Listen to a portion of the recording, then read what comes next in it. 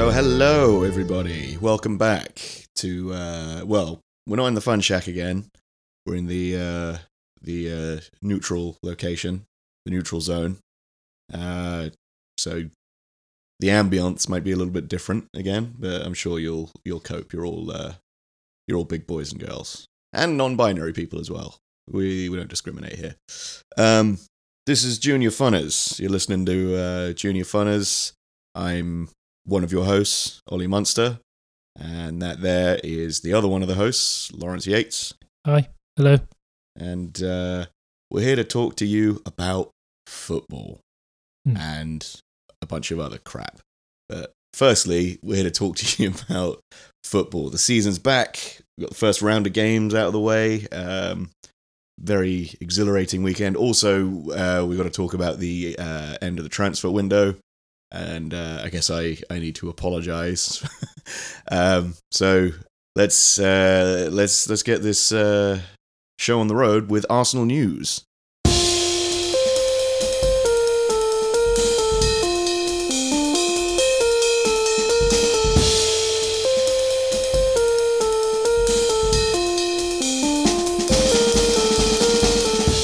Okay, so when we recorded last, we were about 24 hours away from the deadline of the transfer window, and news had just come hot off the wire that David Luiz apparently wanted to move to Arsenal.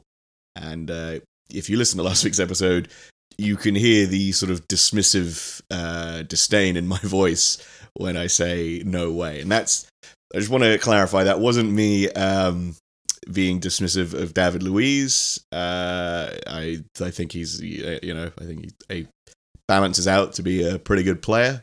It was more that seemed like an insane rumor that had no basis in reality, as a lot of those sort of 11th hour transfer stories tend to be. It's always like a shock bid or a so and so swooping in for this player. That just seemed to be like out of nowhere and a load of bollocks made up by some newspaper, and it turns out it wasn't. And I guess we're pretty happy that it turned out to be true, right? I mean, we're pro Luiz here. Yeah, well, I consider myself more kind of skeptical of him defensively, but on the ball he's got a good passing. Yeah, but defensively he can lack concentration, and so he'll fit right in at Arsenal. Yeah. Is what you're saying. I think he's better than what's currently there, I would say. Yeah. And he does bring some experience because there's a lot of young players in that defense. So I'm hopeful. I'm being positive about it. Unlike Lawrence, who's being a bit of a negative Nancy. Yeah. Well, he's a Chelsea player, so there were a lot of Chelsea fans. I don't know whether it was just a coping mechanism, but they were like, he's going to go to Arsenal and he's going to be like a fifth column. He's going to go in and like literally he's going to like score into his own goal. Just like some sort of like sleeper agent. Yeah, he's going to be like a sleeper agent. Yeah. That fucking I'm assuming that's banter and nobody actually thinks that. No, but it was one thing I saw. Yeah, because that's what I do. I do nothing but see what people who don't like my club say. like what's his name from Marvel? The Uatu the Watcher, the guy that just sees everything. That's you, but with like football banter. Yeah, So that's got to know what the enemy's saying. You got to know. What keep your ear to the ground. Yeah. Doing what do they call it? Oppo research. Just general spying. Yeah. I was thinking like in politics, it's like opposition. There's like a proper name for it, like opposition research, but it's infiltrate.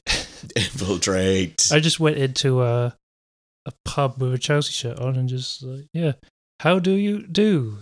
Yes, howdy, fellow Chelsea fans. So, what do you think of that big Frank? That Frank Lampard. Yeah. Gore, I would. Gore. Yeah. You what, mate? Yeah, that didn't go so well. Yeah, so while we're on the subject of the transfers, deadline day turned out to be pretty. There was a lot of business done on deadline day. It seemed like more than there has been in the last few years. Yeah. So finally locked down the Kieran Tierney deal, which is good. He's a bit of a way off being fit, apparently. They reckon like early October, but we've got him. We got him. Yep. That's probably the one I wanted the most. Yeah, that was the one I was most anxious about getting over the line. Definitely. Just like he's.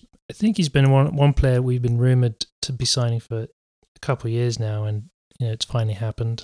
Seems to be the Arsenal way, doesn't it? Like they'll will be linked to a player for 2 or 3 years before they actually like sign the deal.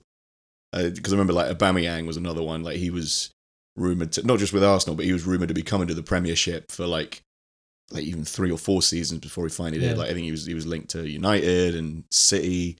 I think even Tottenham at one point. Probably West Ham. Yeah.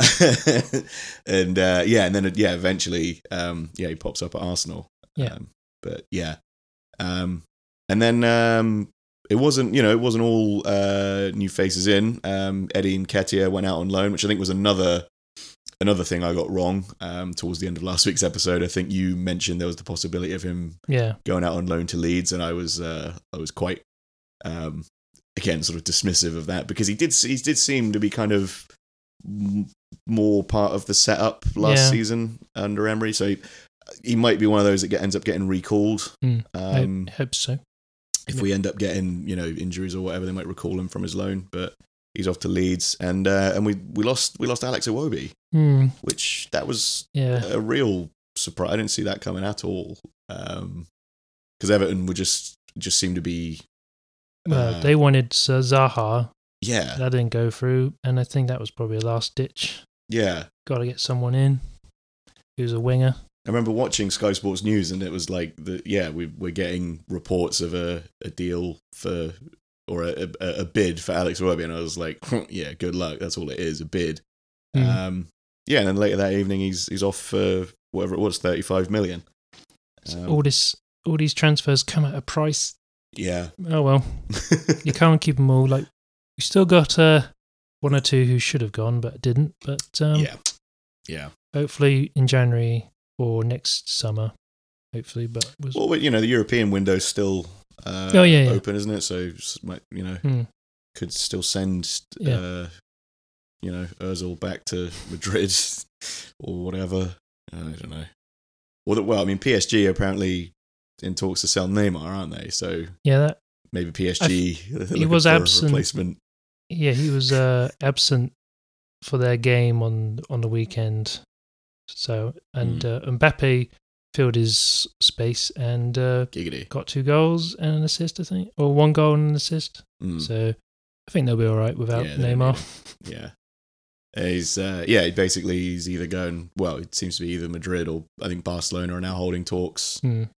But I'm sure that'll go well. So does it seem like if it does go to Barcelona, I always thought maybe Coutinho would be going the other way, possibly. Yeah, that was another sort of deadline day thing where that seemed to be, he was going to Spurs and then he wasn't. And yeah, I think he's got that agent who before QPR brought in players like Julio Cesar. I think he had the same agent. I think the guy who is his agent is kind of like that, kind of like move players on from club to club at a certain stage. Yeah, they don't hang around. Yeah, got to keep those fees coming in. Got to keep that 10% coming in. Yeah, that's yeah. So yeah, and then I think that's as far as I think we sort of covered everything else as far as Arsenal's transfer business is concerned. Like we talked about Pepe and Ceballos. He didn't score 3 goals when he came on for 20 minutes on the weekend. So clearly a flop.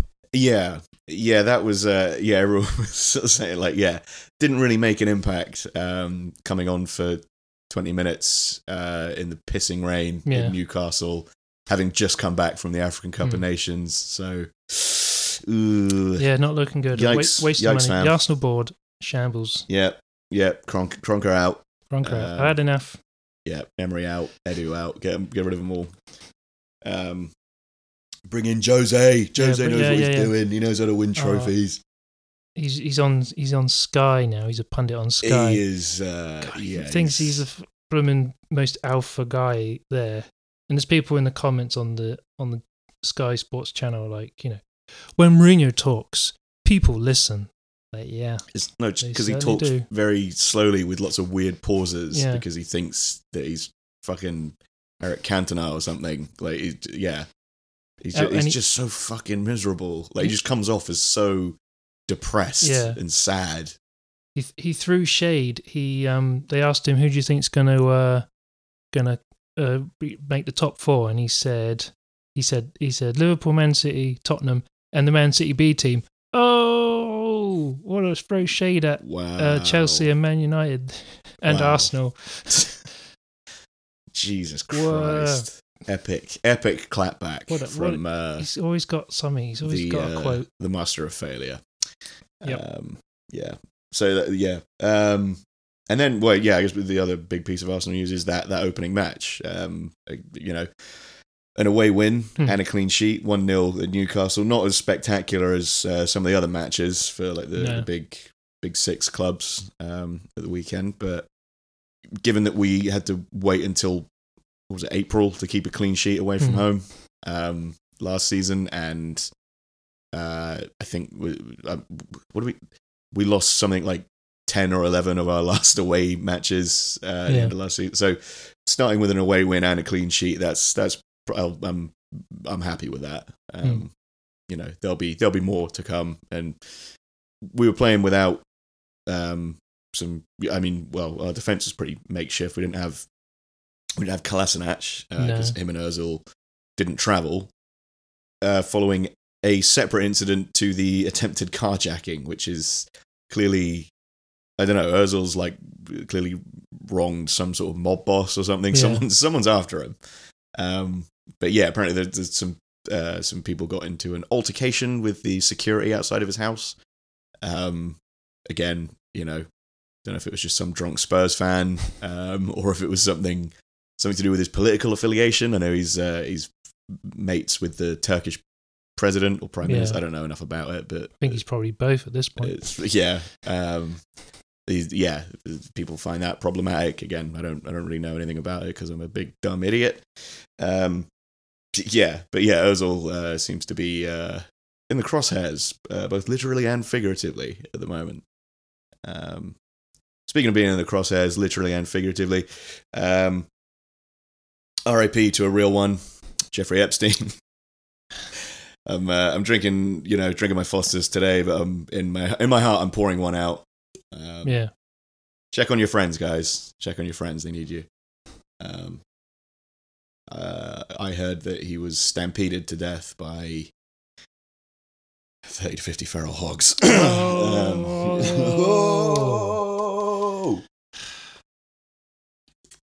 Honest. Anyway, football. Yeah. The goal was very, is probably the only moment of quality in the match. Really, it was a very scrappy.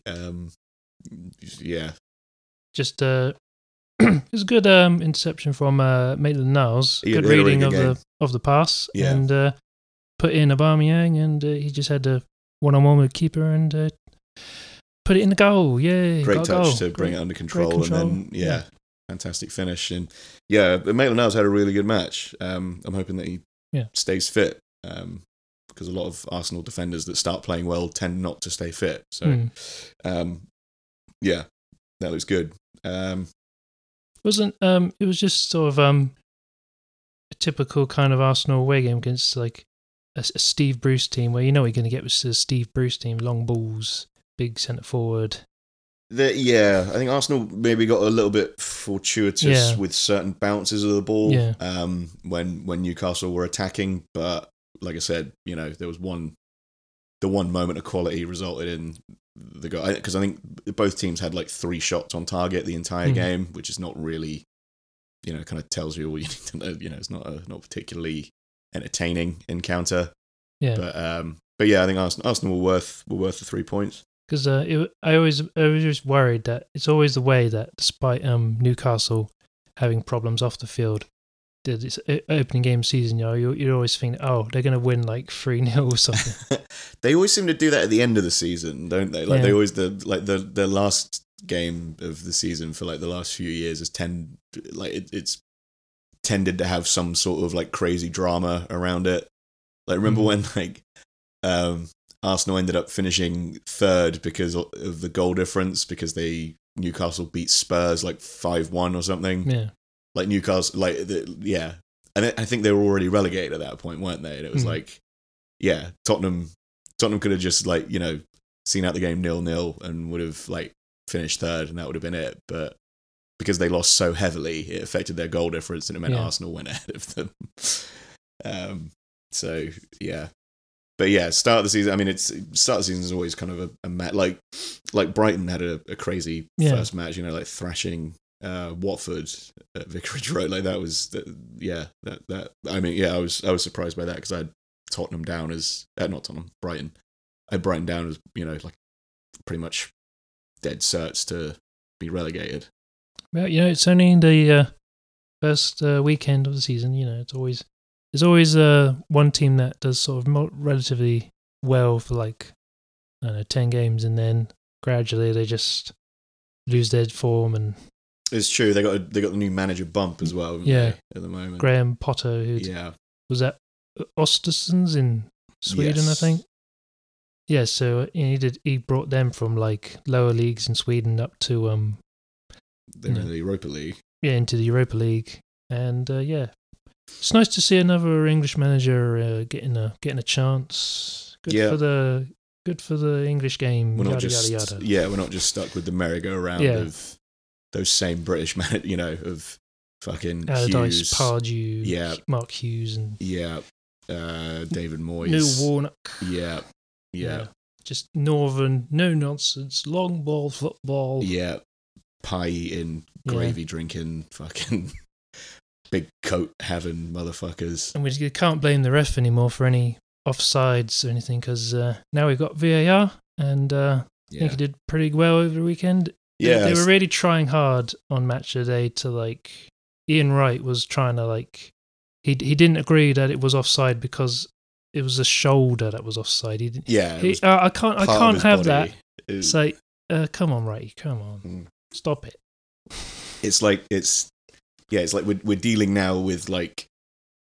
It's like we're dealing now with like science and maths. Like you can't, like there isn't like a grey area. Like we now know for sure if someone's offside, and that's it. Like that's the technology. There's like don't. Yeah, it was in the Wolves Leicester game. Wolves had a goal disallowed because the ball literally hit the arm of one of their players at the corner, and the goal was disallowed because it was a handball. Yeah, and they were all like, "It was never handball because it wasn't intentional." Like, how many? It's not. It doesn't matter if it's intentional. And they're like, it's killing the game, killing the spirit of the game because the crowd has to pause. Yeah, the crowd has to sit quietly for 90 seconds. They can't shout like. It's like, and it's like but like the flip side of that is that like the other fans get to cheer. Like if the goal's disallowed, the other fans get to cheer and they get a moment to like whoop it up. So it's like it doesn't really kill the spirit of the game or the atmosphere. And those gaps, like where the wait happens, are going to get shorter the more it's used. Like the only reason those checks take so long is because it's brand new technology. Like it's going to get quicker. So they could invent some kind of banter chant, whatever. Can't they just all go, oh? Yeah, exactly. Yeah, or just like the modern phenomenon now. I sound like such an old man, but the modern thing now is to just pipe in fucking "Sweet Caroline" by Neil Diamond before and after every single sporting event. So, but they just start playing that, or bring out Cliff Richard like they used to do at Wimbledon, to entertain the crowd while they're doing it, or something like that. The killing the spirit of the game. Yes, it's bad ref decisions costing games. Yeah, exactly. Yeah, that's the spirit of the game. Like no wonder Mourinho is hesitant to return to managing now because he has no one to blame. He can't win games through dodgy offsides. Exactly, yeah. No wonder he's keeping out. And he can't complain about the referees. Although Mourinho's thing was not so much complaining about the referees, it was saying, I can't complain about the referees because I'll get in trouble. And it's just sort of like... It's the fucking dog whistling. Like, it's okay. We know you want to complain about the referees now, and we know pretty much exactly what you're complaining about. Or you have like Neil Warnock, who will say, "Oh, the referee. I know he's a great lad, but he was an absolute. See you next Tuesday today." Yeah, exactly. Yeah, if we were a big club, we would have had that decision. And I'm not having a go at the ref, but he did a bad job today. Yeah, I'm not having a go at him, but he was rubbish. Lad. And he's a lovely lad, and he's got very kind eyes, and I'd like to hug and kiss him, but he really fucked us over today, and that's why we lost 4-1. It's always like it's in those matches. It's always like if we were a big club, we would have got that decision our way, and we wouldn't have lost. We would have only lost 2-1 instead of 4-1 or something like that. Like it's just. Always the most like bullshit fucking excuse. Him standing there with his arms on his hips, hands on his hips, and shaking his head at the ref. That was great. He's great moments. There's that. I can't remember if I've mentioned this before, but yeah, the anagram of his name, obviously Colin Wanker. And because I hear people refer to him as Colin for ages and didn't realize why, and it's just sort of like, that guy that's 100% Colin Wanker. Like that's. And there was the one where when Wolves and Cardiff were in before they got promoted, and I think Wolves and Cardiff played each other, and Wolves had won, and it was caught on TV cameras. Neil Warnock telling the what's his name, Nuno Esperanto, Wolves, fuck off, because he was like, no, I'm not shaking your hand, fuck off, something like that. Oh man, yeah. What was I going to say? Actually, Neil Warnock being 100% Colin Wanker does remind me of like, if you ask someone to draw a picture, or someone that's never seen Harry Maguire before, if you ask them to draw what they thought someone named Harry Maguire would look like, they would draw an exact perfect portrait of Harry Maguire. I've never seen anyone look more like their name. They're going to United. Oh man, we've got to have a retraction corner. Yeah, we can steal that feature. United are going to win the league now. You know that Harry Maguire. He's really short. Yeah. Oh man, shit. Like Man United are going to blitz this league 4-0 over Chelsea. Yeah, they won. Yeah, won the first match of the season at home, having spent £120 million versus Chelsea's being banned nothing. I watched that match, and it did. The scoreline does like flatter United insanely. I think because they got 2 of their goals within like 30 seconds of each other. But it I will say Maguire and Wan-Bissaka did both look good. I don't know, over compared a season. to the other Man United players. Yeah, it's not hard, especially their defenders. But yeah, over the season, we'll see how they get on. But they did both look pretty good. But yeah, I think 4-0 was definitely harsh on Chelsea. I think that's going to be how United play. It's funny now, they're going to play more like a Mourinho team under Solskjaer than they did under Mourinho, where they're just going to be a counter-attack, sit deep counter-attack, because they got so much pace with Rashford and Martial up front now. Yeah, Pogba actually seemed to give a shit as well. Yeah. Again, over a season, don't know how long that's going to last, but yeah. But towards when September comes and Madrid still haven't called. Yeah. Yeah, he's going to be like the Green Day guy. Wake me up when September ends. Yeah. And then he probably won't wait. He'll just stay in bed because he doesn't want to play for United anymore. Yeah. What else happened this weekend in terms of the football? I just wonder if there's anything big we've missed. Man. Well, we should probably prepare this stuff, huh? The Liverpool Bournemouth game. I don't know where else. They were pretty. That was I suppose just a quick check in with the Boner League because I meant to do it last week. So Boner League this season, hit us up if you want to. You can still join. Just hit us up if you want the code to join Boner League for this season. So email juniorfunners at gmail.com. Tweet at us at juniorfunners. Or find us on the Facebook. Also at juniorfunners. Yeah, at juniorfunners. So yeah, Boner League it's quite a high scoring weekend for a lot of people. I think obviously the players that people expected to do well did very, very well. So like Salah and Sterling and even Harry Kane. Harry Kane scoring on the opening day of the season. Fucking hell, who saw that coming? Like I don't think anyone in the Boner League actually has Harry Kane in their team because we all just assumed like in every season up to this point he doesn't, Harry Kane doesn't do shit until September.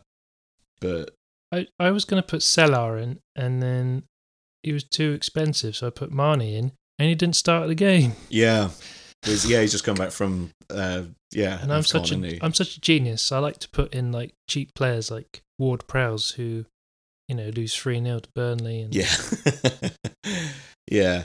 I'm worried that I've kind of gone too far that way with like trying to like be cheeky with the like the cheap players. Just about worked for me, but I'm worried that I have this. I think I've said before that I think I curse players. Put Glenn Murray in my team, and despite Brighton winning 3-0, and he didn't score one. But he's I think the sun's slowly starting to set on Glenn Murray. I mean, was he now 35? I never lose faith. He always comes. Murray forever. If I take him out my team, I guarantee you go on an endless scoring run. Yeah. So the current Boner League standings after 1 week, we got James Foster on top. But now we have. I think this is the original James Foster. This is the one true Foster. You'll see what I'm talking about in a minute. With his team. Now, last season he had probably the best team name. In terms of just pun per pound. So. It was just a bunch of footballers' names, but trying to make a sentence out of it. So it was the Keita Maya Hart. This season, he's tried to cram a fourth name in there for Keeper Me Gun Atsus. Keeper Me Gun Atsus. Which is pretty inspired. I mean, it's so tortured and barely kind of makes any sense, but hats off to him. So he's on top, 86 points. I think that's largely down to, so he's Captain Mo Salah, and he's also got Sterling in the side as well. Yeah. And he's got Divock Origi as well, which is handy because he's managed to score. And then we got second place. We got Millhouse, which is that's Tariq's team. That's, T. He's on 85 points. Again, he's captained Sterling. You can sort of see the people Just put Sterling and Salah in your team. Yeah, you'll be one guaranteed or both. 100 points a week. Pretty much, yeah. So he's on 85 points. 80 points in third place. We've got our friend Tom Reeves. His team name, Kolasinak's Fists, which is, if you've seen the video of him fighting off the carjackers, it's pretty fantastic. Just barehanded, just chasing off these dudes with knives. It's awesome. Again, Sterling's captain for him, so I think that's the bulk of those points there. Fourth place is me. I gave up on it. I always tried to name my teams after sort of teen pop sensations. So last year I was Ariana Grande. Previous seasons I'd been Demi Lovato, Carly Rae Jepsen. This season I kind of got bored with that and just went with the Beatles. Because I remember the Beatles. I don't know if you remember the Beatles, Lawrence, but... very vaguely. I mean, everyone... It seems like nobody remembers the Beatles. Didn't one of their members die or something? I think... And they replaced him with someone? No, I think I'm pretty sure that one of the members killed someone. and then they had to replace him. Wasn't Charles Manson in the band? Yeah, that was it. Yeah, he wrote one of their songs or something. Yeah, all of their songs. He wrote all of Sgt. Pepper's is all written by Charles Manson. In fifth place, so I got 67 points. So there's a bit of a gap between me and the top three there. I captained Aubameyang, and that sort of paid off, but not really. But I had Sterling in my team, luckily. We got in fifth place Jason Manning, Pulisic. Again, another pun name. He's got 63 points there. And again, Salah as captain. He's also got Rashford there, so it's, quite a lot of points. Sixth place, the reigning champion, Gary Hill, previous guest. To date, I believe the only guest of the podcast. He's got his team name Mane Feel Like a Woman, which is pretty good. 57 points for Gary. I'm sure he'll be back on top by the end of next week. But yeah, he's got a pretty strong team. Captain Salah, he's got Aubameyang, he's got Callum Wilson. So yeah, it won't take very long before he's back where he belongs as king of the hill. We've got seventh place. We've got Simon Atkins with FC Schwan Jalapenos. Don't know what that means. So Schwan Jalal was the Bournemouth goalkeeper, I think. Oh, yeah. So if you mispronounce jalapenos, I guess that's kind of a pun. He's got 54 points. He captained Virgil van Dijk for some reason, but I guess that paid off because he scored. Yeah. So,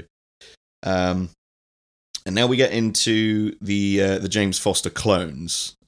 So we've got the in eighth place we've got the sort of Hispanic / Southern American James Foster clone, James Fostieri, with James Esoy Barato.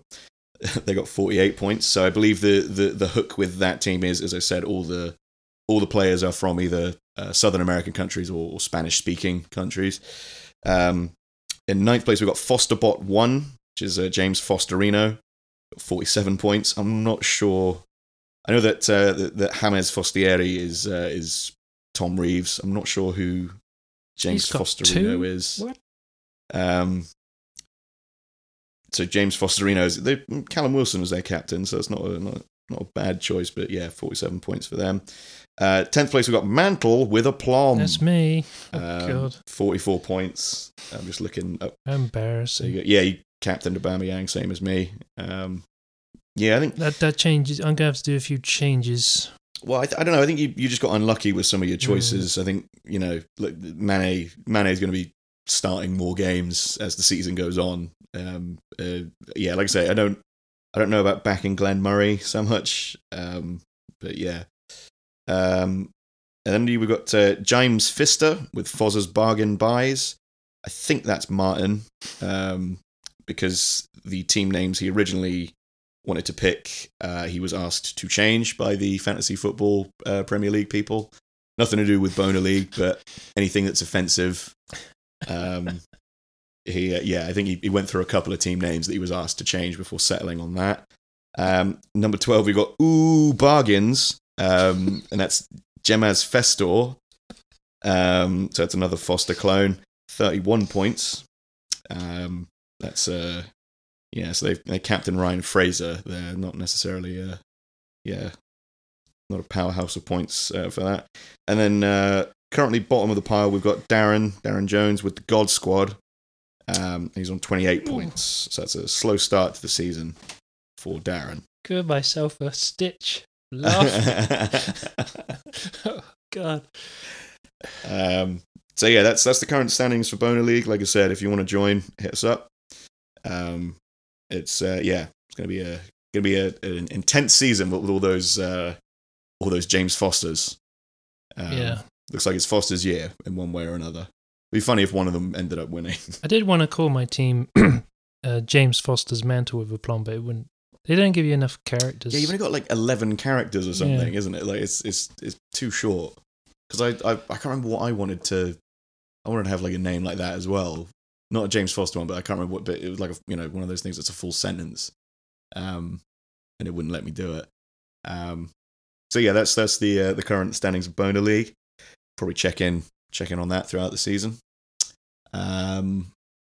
The other thing I just wanted to touch on, just because it was something that came to me last night as one of those random thoughts that kind of buzzes around your head when you're trying to get to sleep, is stupid rumors about about bands or musical artists, because for some reason there's a couple that really stick in my mind from when I was a kid or a teen about certain artists, and it's sort of, I still to this day think of them and think like, why would anyone, like even like before the internet became sort of like you could look anything up at any time on your phone, why would you buy into that, like even as like a gullible kid?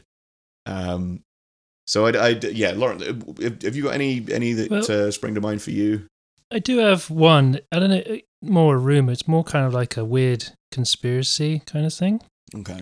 Where this is this idea that like all the sort of 60s culture, the all those people like Andy Warhol and whatnot, all the bands were all Woodstock sort of stuff. Yeah, all that was created by the CIA. Okay. Like to sort of trick people into wanting global government. Okay. So we get everybody on the weeds and the pots and the acid and the LSD, and they will be much more easily able to manipulate their brains so that we can have global government. So like there's all these like rumors that like Andy Warhol was really a federal agent. That's amazing. Or people like there's like it's a place called Laurel Canyon. That's Laurel Canyon. That's where like James Taylor and Neil Young and all that. It's where all the artists go. Yeah. And that's like the headquarters apparently. Where like all the like, because one of the members of the Byrds, their dad was like in the army or something like that. Therefore, so he's basically a cop. There's your connection there. That like, well, they were the children of like military people and government people. So and they gave their kids up to start this band. So the whole 60s Cultural Revolution was basically a psyop. We really are turning the Jeffrey Epstein thing and using the term psyop. We really are turning into fucking InfoWars. Yeah, I think hopefully these aren't like words that get picked up by an algorithm. And we're not going to be tagged in a bunch of. We don't believe any of this is true. Parody. I think that was just one that I remember. Like, God, like that would be kind of funny if it was, but it's probably not true. I mean, the second you realize that like the CIA, like the number of like of those artists that were investigated by the CIA, like you think about like the CIA, like was it CIA or the FBI that like tried to like decipher the lyrics to Louie Louie by the Kingsmen, because they were worried it might be obscene, and just stuff like that. It's like the CIA is maybe not as smart as people think, and they somehow tie it into Charles Manson as well. Charles Manson was like really the guy writing all the songs. He was like this big influential guy who was like, I don't know, but instead of just some fucking loser, like because he hung out with Dennis Wilson or something. Like he was like, I think the Beach Boys recorded a song that him and Dennis Wilson wrote together. I think like Charles Manson had recorded a version of it, and then I think like Dennis Wilson punched it up because Dennis Wilson's good.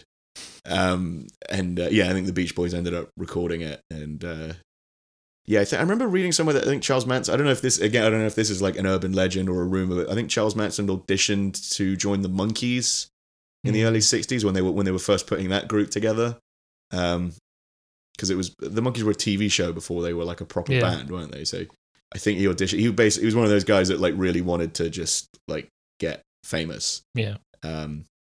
He's just this creepy fucking loser. Because that's that. Because but Quentin Tarantino's made a film about him. So he's basically he's rewritten history basically where what's her name doesn't get murdered.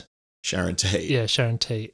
Oh, I didn't know about that. I know we did the same thing with Inglourious Bastards, didn't we? That like all the Nazis exploded inside of it. Basically, he stole the ending of Gremlins. Did I just ruin the film for people? I don't know. Maybe. It's not even out here yet, is it? I think it comes out like later this week. We all know. Once you see one Tarantino film, you've seen them all. Yeah, that's the thing. It's like I'm sure I will end up seeing it and enjoying it, but like I can't think of another like artist who I enjoy their work yet would not want to spend a single Yeah. second in their company. Like, he just seems like such an awful man. Yeah. Yeah.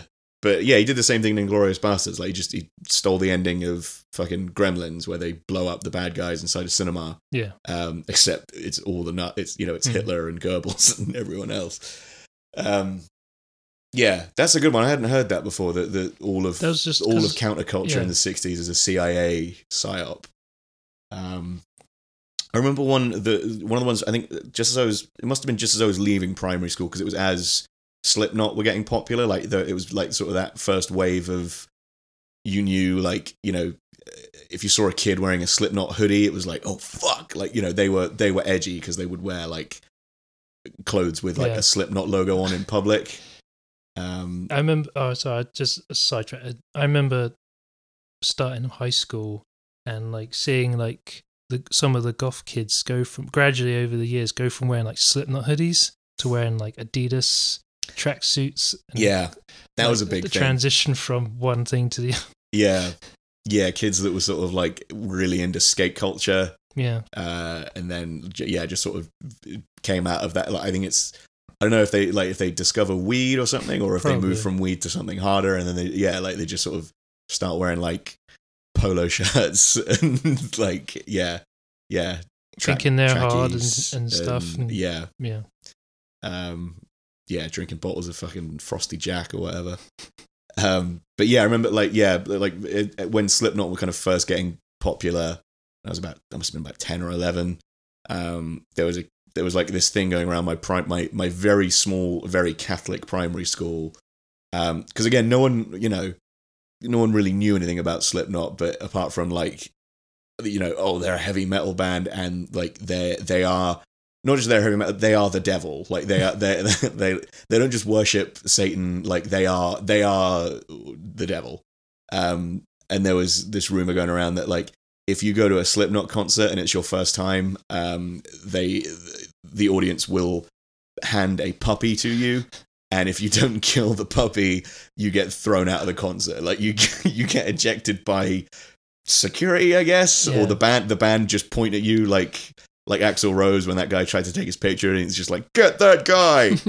They just stop the concert and wait for you to leave if you don't kill the puppy. It's probably not rumor, but apparently Corey Taylor would like defecate into a jar or something and chuck it into the crowd. I can imagine him doing that. I think you're actually conflating two separate stories there, Lawrence. There is one story is that I don't know if it was Corey Taylor. It might have been one of the other. He either vomited or defecated anyway. But apparently I think at Reading one year, one of them crapped in a towel and apparently threw it into the crowd.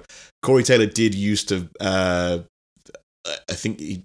No, it wasn't. So it wasn't. I think it was it the clown, the guy that did the percussion. I think he kept a dead crow in a jar, in formaldehyde, and he would sniff it during shows to make himself vomit on the audience.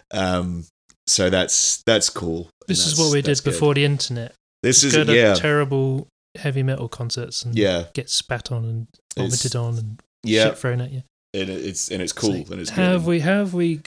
Have we made it this far as a species? I don't know. I don't know. Kids these days, or those days, I guess. I always heard someone said like, at Limp Bizkit concerts, they like, if you're in the mosh pit, someone will stab you with a needle, and then you get HIV. Yeah. That must be a very common one. That's probably that's one of the ones that's sort of gone through a few generations. Because just before we started recording, we were talking about like versions of these things that change from generation to generation, but the actual kind of story of the rumor stays the same. Yeah. So like classic example is like, Rod Stewart had to have his stomach pumped because he had 6 ounces of cum in his stomach or something. Like he had 6 ounces of semen. That's a great bad name. From 6 ounces of cum. Yeah. He had to get his stomach pumped because he was blowing so many guys, and he ended up with 6 ounces of semen in his stomach. I thought he liked the women, and that's confused. Well, exactly, yeah. But then I think that was sort of the rumor in the late 70s, early 80s, and then into the 80s. I think that story then changed to John Bon Jovi because I guess he looked so feminine. There was also the everyone was guy like, from he looks like a chick. who did the Tainted Love. Oh, Marilyn Manson. There was You're talking about the Soft Cell guy. Soft Cell. That was another Yeah. one. I think it might have been like either him or someone like that. Yeah, he OD'd on Spunk. Yeah. But apparently I remember hearing on a podcast a couple of years ago that apparently that rumor was started by Rod Stewart's former manager, who was bitter about being fired because he had a raging like coke habit, and he was like basically skimming more off the top than he should have done of Rod Stewart's money. I'm sure Rod Stewart was fucking, doing yards of blow at that point as well, but I guess he didn't want to share or whatever. But yeah, he was like taking money from Rod Stewart to fund his coke habit. And then Rod Stewart found out, fired him, and this guy just started this rumor that like, I used to represent Rod Stewart, and not many people know he had to go to hospital because he had 6 ounces of cum in his stomach. And that just stayed in like that captured people's imagination so much that it stayed in popular consciousness for decades. Same with talking about Marilyn Manson, that he had ribs removed so he could suck his own dick. Yeah. And it's just like anyone that has any kind of medical knowledge whatsoever, just the most basic thing would tell you that like, if he did that, wouldn't he be able to like stand up? Like, where do his organs go? Would his organs just like fall out of his ass? Like what? Like, like, how would he breathe? Like, it's just like there's just so much wrong with it. But yeah, that was. But that again, that's like a second generation version of a story that people used to tell about Prince. It used to be Prince that had ribs removed allegedly so he could suck himself off. I buy it more for Prince than Manson. Manson metaphorically likes to suck his own dick, but I don't see him actually doing it. But I'm pretty sure Prince seemed pretty limber. I don't think he would have needed the ribs removed to self-suck. I think he probably could have got there on his own. Is it true that Ozzy Osbourne actually bit the head off a bat, or is that not true? I think that is true. Yeah, because it was during his, the height of his fucking, insanity. There was something like Keith Moon driving a car into a pool or something like that. All the stuff about Keith Moon. There's so much stuff about him, like allegedly him and Viv Stanshall from the Bonzo Dog Band. Do you remember them? Yeah, Urban Spaceman. Urban Spaceman. All that. They would go into like pubs and pretend to be like gay guys. That's funny. That's good. Oh, that's pretty cool. That's good. Like they would try to like wind people up. Oh, we're gay. Ha ha ha. Isn't that that great tradition of British humor where it's like just really funny to like be a man but also like wear a dress or something, and it's like I don't know if that's true, but you thought I was a man, but actually I'm a woman. But actually I'm a man. Ha ha ha. Monty Python. Oh yeah. That's yeah. But yeah, that yeah, that sort of thing.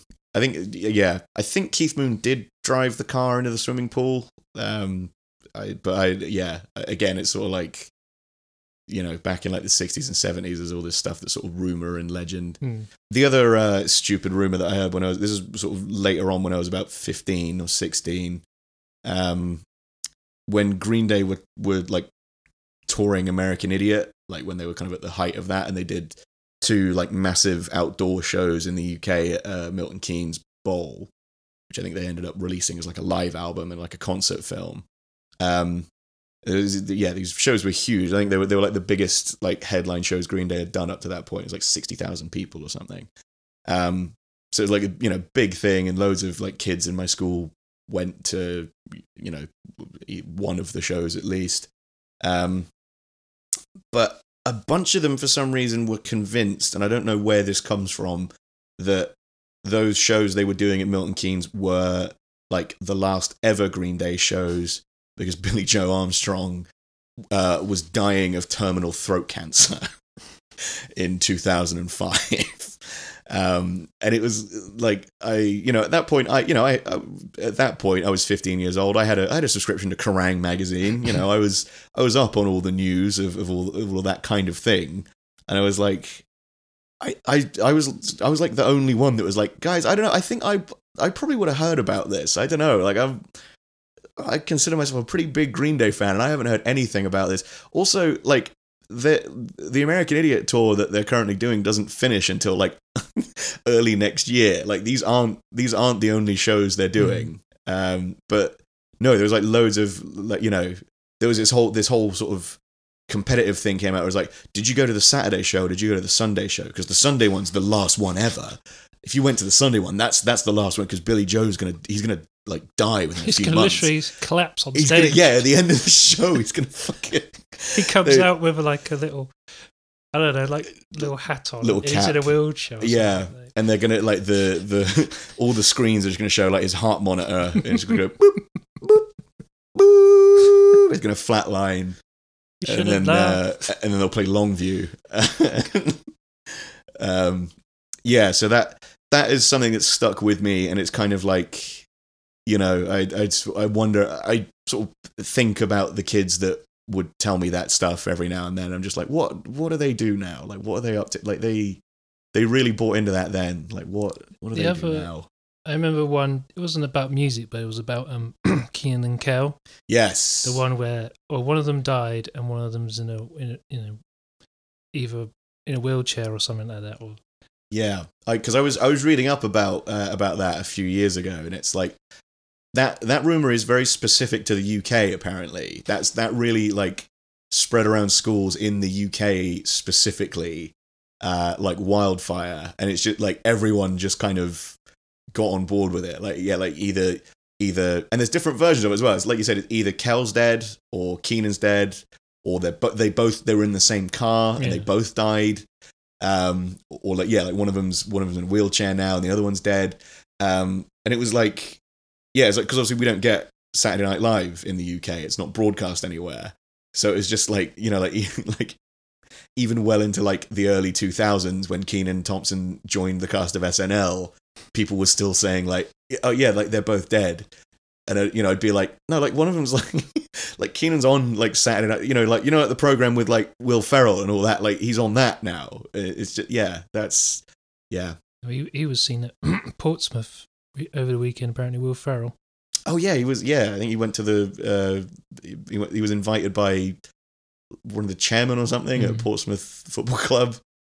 Because I think there was like when him and John C. Reilly were filming that stupid Holmes and Watson film, they must have been filming it like around like West Ham or something, because there's loads of like clips of them at like West Ham matches from like a couple of years ago.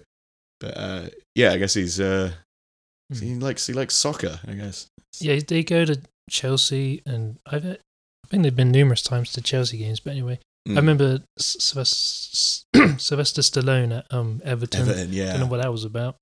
I think they were filming one of the Rocky Balboa or something. Yeah, it was they were using like the stadium to film something.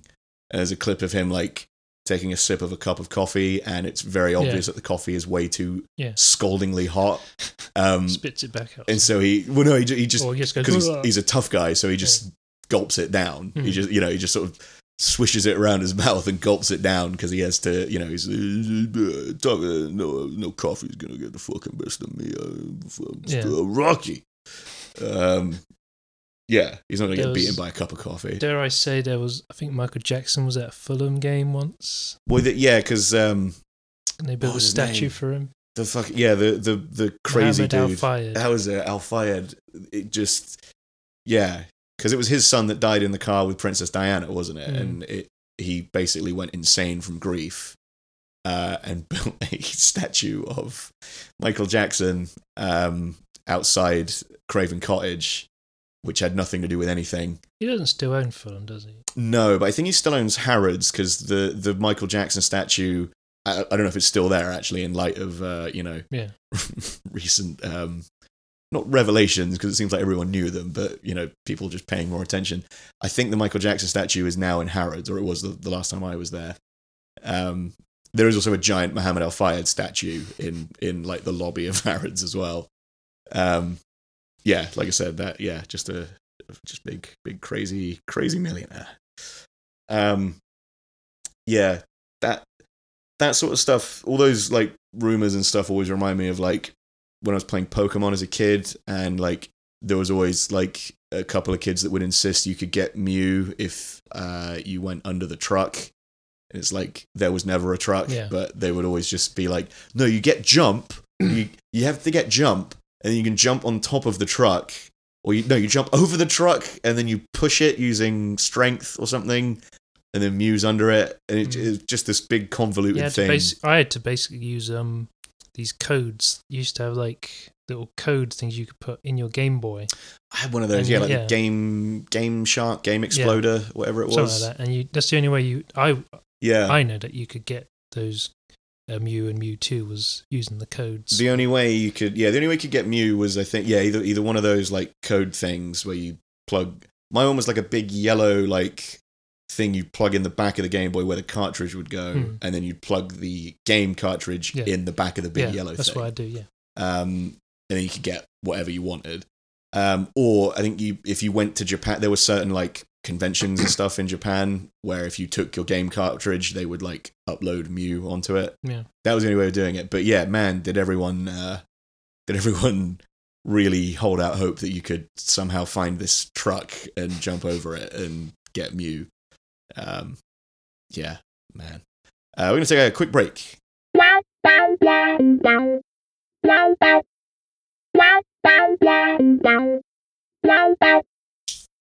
So as I was going to make mention in the Men in Black 3, where Andy Warhol is a member of the Men in Black, I thought whether or not they were sort of making a sort of slight reference to it. Oh yeah.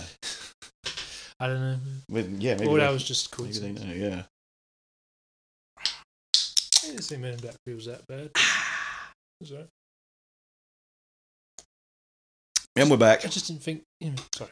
Lawrence thinks that Men in Black 3 is not that bad. I've not seen it. That was the one where they go back in time? Yeah, Will Smith goes back in time. Yeah.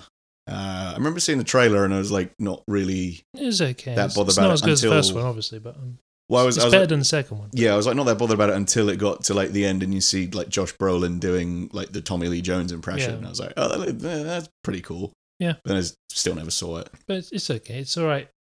Sunday evening. Yeah. Something to watch while you're having a nice Domino's or a curry or a... Yeah, takeaway of your choice. Takeaway of your choice. Yeah. It's been a few years since I watched that first one, but I remember it holding up still. There's a lot of like funny stuff in that first one. That was like my favourite film back when I was a kid. Yeah, I went through a huge Men in Black phase when I was a kid. Yeah, definitely. I had the Game Boy Color game, which fucking ruled. Like you play like Will Smith. The Game Boy Color game was based on the TV series, like the cartoon series. So yeah, you play like Will Smith's character in that, and you should see the PC game they made. I had that. I used to like playing that game, but it got really bad reviews. But it was kind of a clunky mess of a game, but it was still quite enjoyable to an extent. Is it like, was that based on the films or the cartoon series? It's sort of not really based on it sort of starts like in the film where he's chasing after something, but it's not the same one, it's a different one. Right. And then you go on different missions to the Arctic and then to the Amazon and places. Okay. See, it goes off on its own sort of stories, and you can select either to play as J, K, or when you complete it, you can get the what's her name, Linda Fiorentina. Fiorentina, yeah. You could play as her. Yeah. Anyway, it was striking a blow for equality game. there. Unlockable female character. Yeah. In the Game Boy game, it was just sort of like a side scroller kind of thing, and you get like different types of guns. I think you start out with sort of like the kind of standard, kind of like those big silver guns they have, and then like at some point in the level you get the tiny gun that shoots them like the massive, the noisy cricket. Noisy cricket, yeah. But you only had like 3 shots with that one, and it would blast you backwards because it was so powerful. So you had to like be careful about how you used it. Like you'd walk in on the second level, you go to somewhere in South America, and you just walk into this bar, and the guy just turns around saying, "Beat it, we're closed," and then he turns around again saying, "What did I just say?" And then you have to fight him. It's like He's I've not just even an alien. yeah, Like, no, he's not even an alien. Cool. Just starting a fight with a small business owner. That rules. That rocks. Speaking of Men in Black, did you see Men in Black International, No. the latest one? No. I was not that bothered. Again, No. I don't think I ever saw Men in Black 2, actually. I think It's that one's really I've got a bad. perfect record on not seeing any of the Men in Black sequels. Just loved the first movie, watched the animated series as a kid, had the Game Boy game, and I've just not been been bothered to watch any of the other stuff. Second one sucks. The third one's alright. The second one is the Michael Jackson in that one? I think he might be.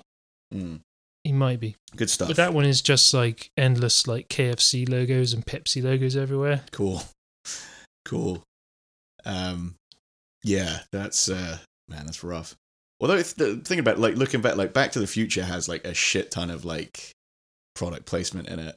But I guess that's kind of the point, because it like they're all like contemporary brands for the time and they don't exist when he goes back.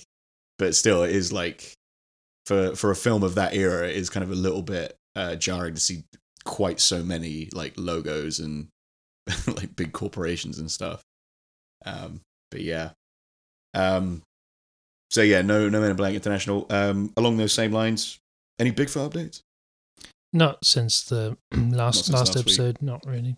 Update the there was just remixed Patterson footage, remastered. Yeah, I don't know if anyone's had a chance to see it, but no one's said anything to me. But yeah, that was just the one thing I've seen.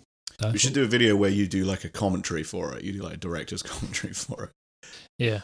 Like because it's how long? It must be like a really short clip, isn't it's it? Only, it's only the whole film is only like a minute long. Yeah, but yeah, we could do that easily. Yeah, do like a director's commentary for the this updated pass. Like it's an anniversary re-release or something. And they've only just taken like just the middle chunk, which is the good just bit. the state and just stabilize that. The meaty bit. And they've they take the background. I don't know Photoshop tricks. They take the background and they keep it's all right, whatever. Did you? I retweeted it earlier today. There's that video someone's made using like deep fake technology where Bill Hader's being interviewed by David Letterman, and while he's talking, he does impressions of Tom Cruise and Seth Rogen. While he's doing like the impressions of those guys, his face changes into Tom Cruise and Seth Rogen, but he's still like Bill Hader. Like it's really fucking weird. It's I haven't been on Twitter today. I need to log on. I haven't got my phone with me. It's it's always a good day when you're offline. It's being too online is it's a curse, but it's the poster's curse. It's the thing, when it's the start of the week, I just have nothing. I don't know what to say. I just it's only when it's sort of Friday comes around I sort of might finally get something to tweet that might. Yeah. I was thinking about tweeting like a porn parody of the feral hogs thing, but it'd be 30 to 50 feral pogs, like PAWG. Yeah.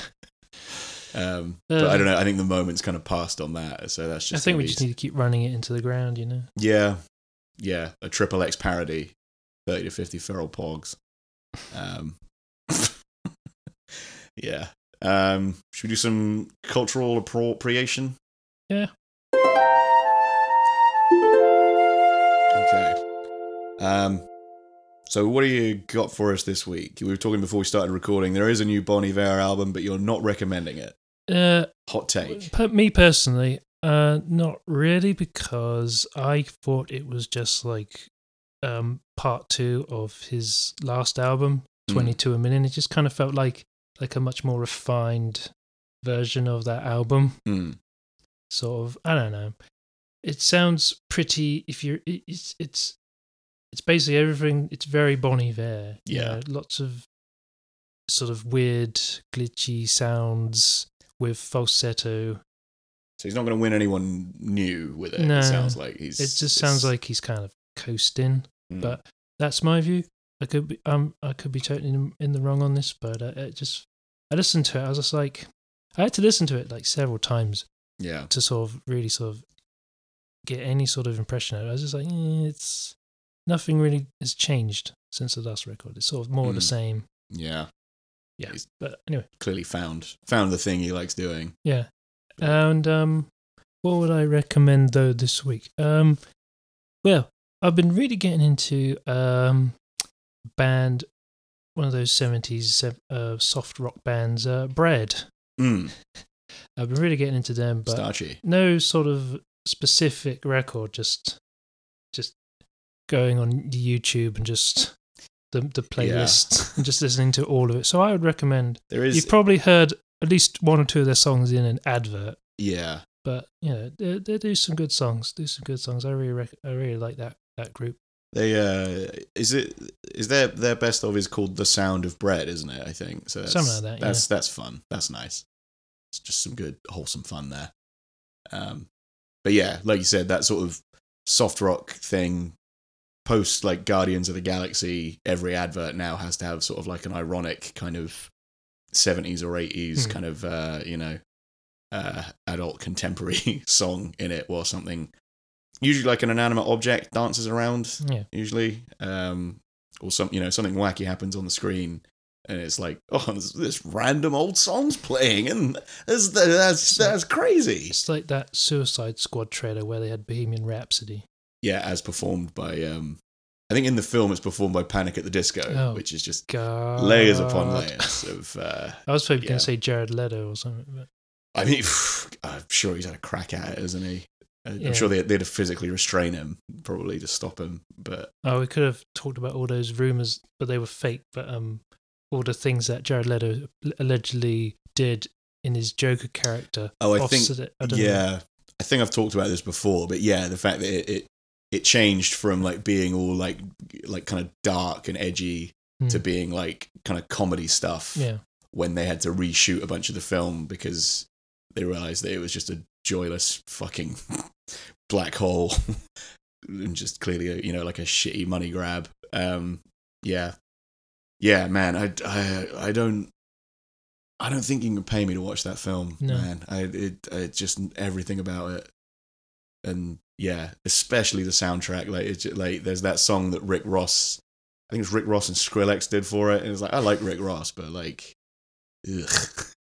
It's like they got because Jared Leto is in the video as the Joker, and it's like advert trends. You're talking about like in the early part of this decade, like every sort of advert had to have like Skrillex kind of sounding dubstep stuff, and because people need to. Or something I noticed because I think I was in like maybe a doctor's waiting room or some kind of like some sort of situation where there was a TV on and I had no control over it, and it was like I think the TV was on. It was on E4, and like there was an advert on for like another program that was on E4. And the music in the background of the advert was Hollaback Girl by Gwen Stefani. And I was like, oh yeah, I remember when like I used to watch E4 and every single advert for everything on E4. Did they just sign some sort of contract with like Gwen Stefani's record label where they can only use Hollaback Girl in their like interstitial ads? And why are they still doing it 15 years later? Because that's like... Because all the people who probably still watch E4 are like our age. Yeah. Like when she was really big with that song. Talk about like, that era. I was in... I had to get up really early today to go to the doctor's. And so on the way back, I stopped in a cafe to get some breakfast. And whoever was in charge of the music there clearly had very fond memories of 2004 because there is some real like that exact kind of, and like maybe slightly further on than 2004 because it was a lot of that kind of Skrillex, not so much Skrillex, more like Pendulum. Yeah. And man, people love Pendulum, and I do not get it. It's metal and drum and bass. It's two great tastes that taste great together. I don't want those two things. It's like metal didn't work when we did it with rap, so why would it work with drum and bass? Like, And it's like, especially doesn't work with drum and bass because it's like metal fundamentally is such a kind of like percussive thing you remove that element of like, you know, like a drummer that's just like hitting as fucking hard as he can with that same beat, that for every single song, like there's just nothing memorable about any of it. Like it's just all the same crap. It's yeah. I heard my dad had the radio on, and there was some metal song because we were coming home from Cornwall, and he put on the radio, and it was a metal song, and I was like, I bet I can name this band. I'd never heard the song before, and I was like, I bet it's Royal Blood, and I was right. I was like, how did I know? Because all of their songs sound the same. I like, you know, I like one of their songs, and it's like I tried to listen to their album, and it was just sort of like, oh wow, it really is just it's just this. It's this for the whole album. And yeah, man, that gets old quick. Yeah, God bless him. But yeah, it's weird that like metal is kind of like a genre of music where I don't know. In some ways, they're not great innovators, because a lot of the like really popular bands are the same bands that were really popular like 15 years ago. Like you look at like the bands that headline like Download every year. Oh yeah, and this is not necessarily a knock on Download, because it does. You know, there's always. I look at the Download lineup every year, and there's always like at least one day where I'm like, I could probably go for one day at Download and have a really good time. You know, if the weather's nice, like, you know, I could pick like, you know, maybe 10 bands that are on that day across the various stages, and I probably have a really great day. But it is like, it's the same every year. Like it's always some variation of like whatever version of Ozzy Osbourne, whether, you know, it's all the Ozzy Osbourne, it might be with Black Sabbath, or it might just be Ozzy or whatever, or, you know, it's some variation of that. Usually like a either a Slipknot or a Rammstein. It's also, and then there'll be like, it's like nostalgia trip for people now. That's the thing. But is it? Yeah, but it's like those are like the same, or Avenged Sevenfold or another one. Yeah. It's like, you know, all of their shit sounds exactly the same, and it's awful. But like, yeah, all these bands are all like sort of Gen X or Boomer generation. It's like. Although, but no, like what I'm saying is like the kind of like early 2000s metal back. Like again, when I was a, you know, a teenager, like poring through the pages of Kerrang magazine trying to find any hint whatsoever that Billy Joe Armstrong is dying of throat cancer. You know, these were all like new bands then that were like breaking through and getting popular. And, you know, like Bullet for My Valentine and Trivium and there was a band called Dragon Force. Dragon Force were fun. Were like, they were just a fun. Yeah, just really just let's just go whole hog solos. Yeah, crazy solos. They embrace like the fucking ludicrousness. Like, these people, some of these bands take themselves way too seriously. Yeah, like I don't mind Dragon Force for that. I mean, fucking like Dream Theater and Porcupine Tree and all that shit can fuck right off. Like just the joyless fucking noodling and like just pointless whittling. I think it was for 16 minutes. Like it's just, I think it was in the guitar shop in where we are, and I can't remember exactly. I think they used to have like a poster of Joe Satriani with it autographed. I think I might be wrong. Oh, that sucks. That sucks so bad. I remember when I've tweeted about this before, but when I was a kid, when I was first learning to play bass, I remember going to get. I was like 12 or 13. I was going to get a practice amp for my bass, like the first bass amp that was going to be like mine. I think at that point I'd borrowed other people's, but it was like my first like practice amp for my bass. Yeah, and it was a guitar shop that hadn't been. It was near to where I lived. It hadn't been open for very long, and it looked kind of makeshift in there. Like clearly it wasn't part of a chain. It was like, I think it was just like two guys that like wanted to open like a guitar shop, and they just kind of like did it themselves. But I always remember like they had like their ultimate like super group on like posted on the wall. They had a bit of paper with like the lineup for who would be in their like ultimate like super band if they could pick like anyone to be in it. And it was like, I'm gonna try and guess. Like, I honestly don't think you will. But so the only ones. No, not James.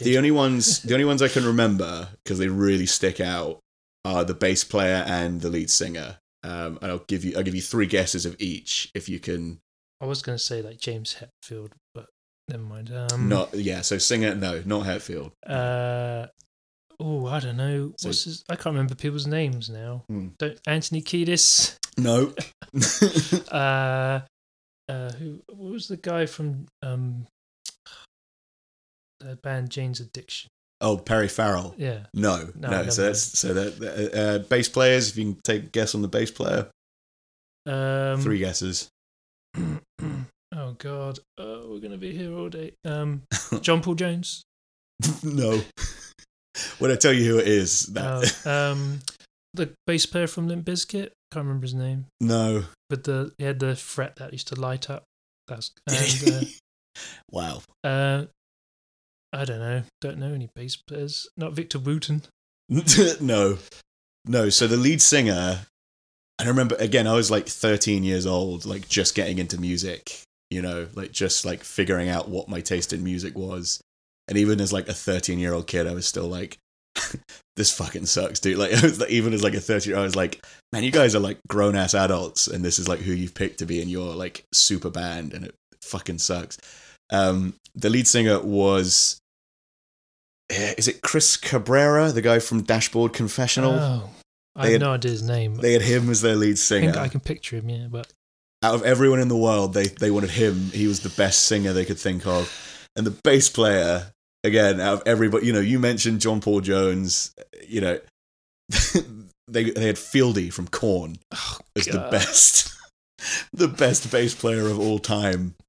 Yeah, and I was, like I said, even as like a kid, I was just like, oh, this fucking sucks so bad. I never got into Korn. I got into a lot of really bad bands, but I've never really had any interest in Korn. I kind of skirted around Korn. I don't think I ever owned a full Korn album.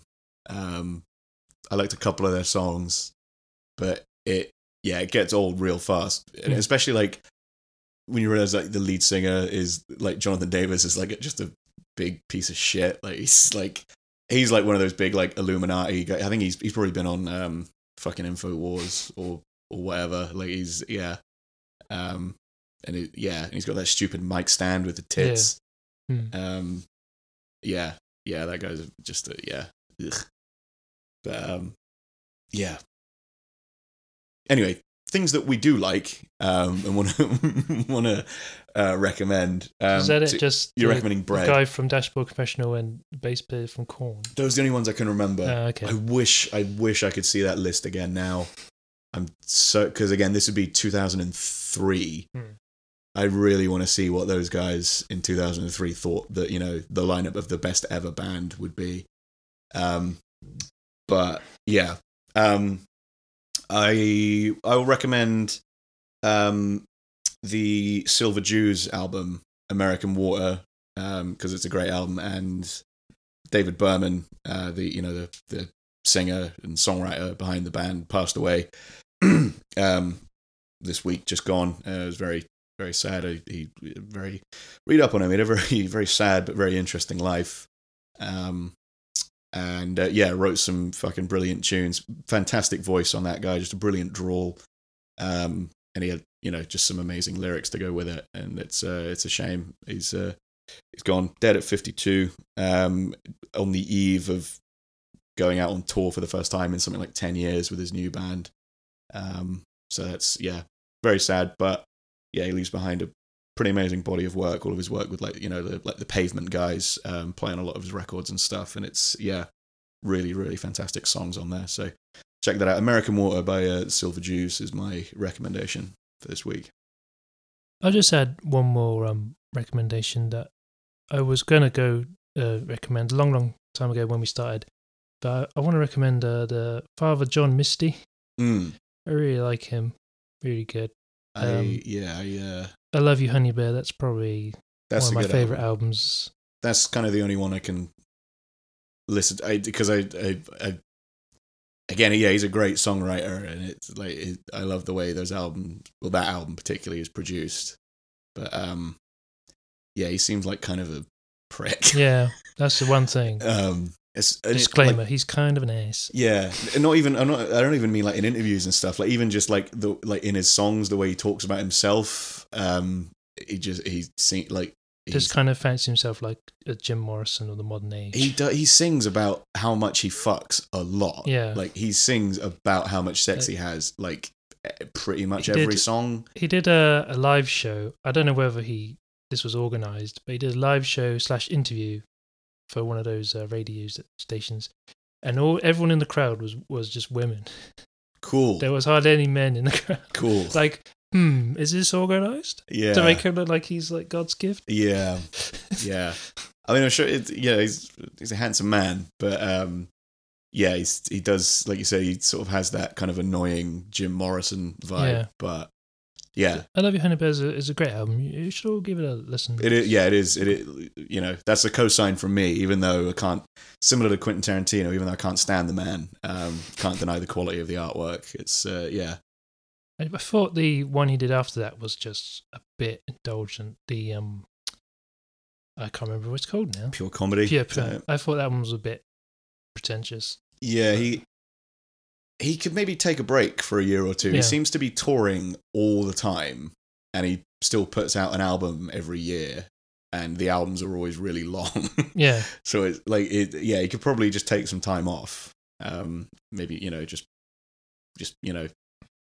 maybe, I don't know, take up painting, or like just something something where he doesn't have to think about how much fucking he's doing, or at least tell people how much fucking he's doing. He still does that whole kind of I was brought up Christian and now I'm really atheist crap. Those are the best guys, right? That's Yeah. the best kind of guy that there is. Yeah, people that are like, I used to be stupid and now I'm not just smart, but like incredibly smart. Yeah, man. I mean, yeah, I think we've kind of touched on that before, but yeah, all of those your standard Ricky Gervais types.